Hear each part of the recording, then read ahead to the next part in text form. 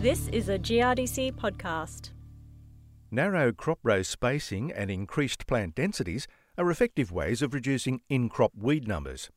However, much of the research data that's available on crop competition as a weed management tactic focuses on the yield impact of increased plant density and reduced row spacing.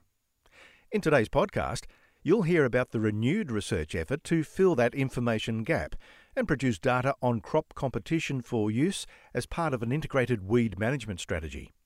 Hello, I'm Tony Crowley. And here's Michael Witterick from the Queensland Department of Agriculture and Fisheries. So there's various ways that you can change the competitive ability of a crop, right down to crop choice and crop variety choice. We've been exploring row spacing and crop density impacts. There's also things like changing your crop row orientation, so north-south versus east-west, different things like intercropping. There's a whole range of different things that you can do. And Michael, why is there an increased focus on this and why is it becoming more important? The increased focus on crop competition has largely come about because of difficult to control and herbicide-resistant weeds. We've, for many years now, relied on herbicides for our both in-crop and fallow weed control, to the point now that we've got herbicide resistance in quite a number of our key weed species. So we're really at an interesting phase in terms of our weed management, looking at non-chemical approaches. Maybe not to use in isolation of our herbicide approaches, but to use in combination with those. One of the things that you've mentioned is narrow row spacing. In terms of machinery, how do farmers set themselves up to be able to try and use that technology? It does become a little bit difficult for farmers who may have their system set up for a specific row spacing.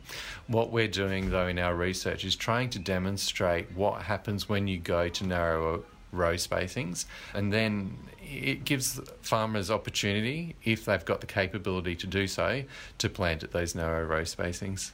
And what are the benefits that you've seen in your trials doing this? So we're concentrating on looking at crop competition as a weed management tactic. We're also taking into consideration, though, the impact on crop yield. So from a weed management approach, across faba bean, chickpea and wheat, we've seen benefits in going to a narrow row spacing of reducing weed growth and, probably more importantly, weed seed production. Also, we've seen a general trend that as you're increasing your crop density, you also get further reductions in your weed growth and weed seed production. And are there particular crops or weeds that respond better than others? Yeah, so different crops are going to have different competitive abilities, and on the other hand, some of our weeds are more competitive than others. So firstly, just looking at the weed situation, weeds such as sow thistle and fleabane are actually quite poorly competitive. So if you're able to grow a competitive crop against those, you can suppress weed growth and seed production quite dramatically. We're doing some current research looking at feathertop Rhodes grass and barnyard grass in our summer crops, and we've noticed a very clear difference between their competitive ability as weeds. Feathertop, because it's very quickly growing, it's also more upright in the way it grows, it is still competing very well against sorghum and mung beans. So those crops aren't suppressing that weed as much as they are for a weed like barnyard grass, which is not quite as robust a plant. Obviously, this is all a work in progress, but how are you feeling in terms of your research and the advances that can be made and the potential for this to become a stronger, I guess, guard against weeds? Growing a competitive crop is nothing new, so it's something that I guess we're revisiting. But we've certainly seen for weeds such as sow thistle dramatic gains, I guess, in the suppression of that weed in a competitive crop.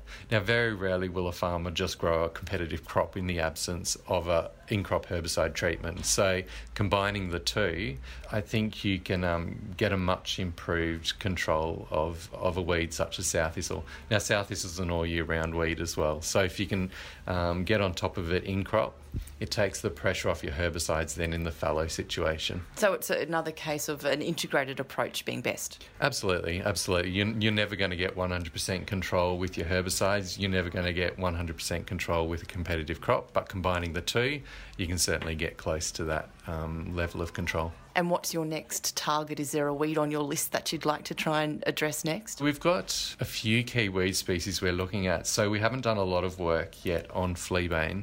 So we'll be looking at fleabane. We're going to do more work on feathertop and barnyard and sow thistle. That's our key focus. In terms of the crop competition aspect, we're going to be moving on to looking at varietal differences.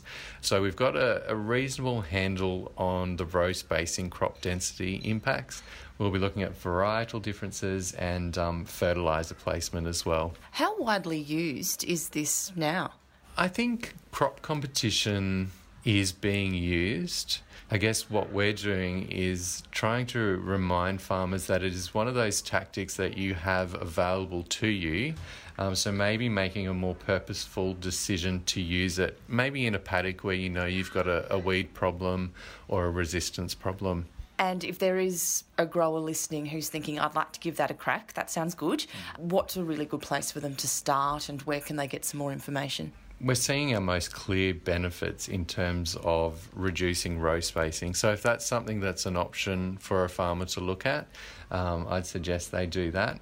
In terms of information, we're still pulling together the research that we've done. There's plenty of research that's been done in the past, but what we're finding is the focus is on the impact on crop yield, not the impact of a competitive crop on the weed. And that's partly why we've got this research. We're trying to fill that information gap. Michael Widerick, Principal Research Scientist with the Queensland Department of Agriculture and Fisheries, who was speaking with Stacey Wordsworth. You'll find links to relevant resources about integrated weed management in the notes that accompany this podcast on the GRDC website. I'm Tony Crowley. Thanks for listening.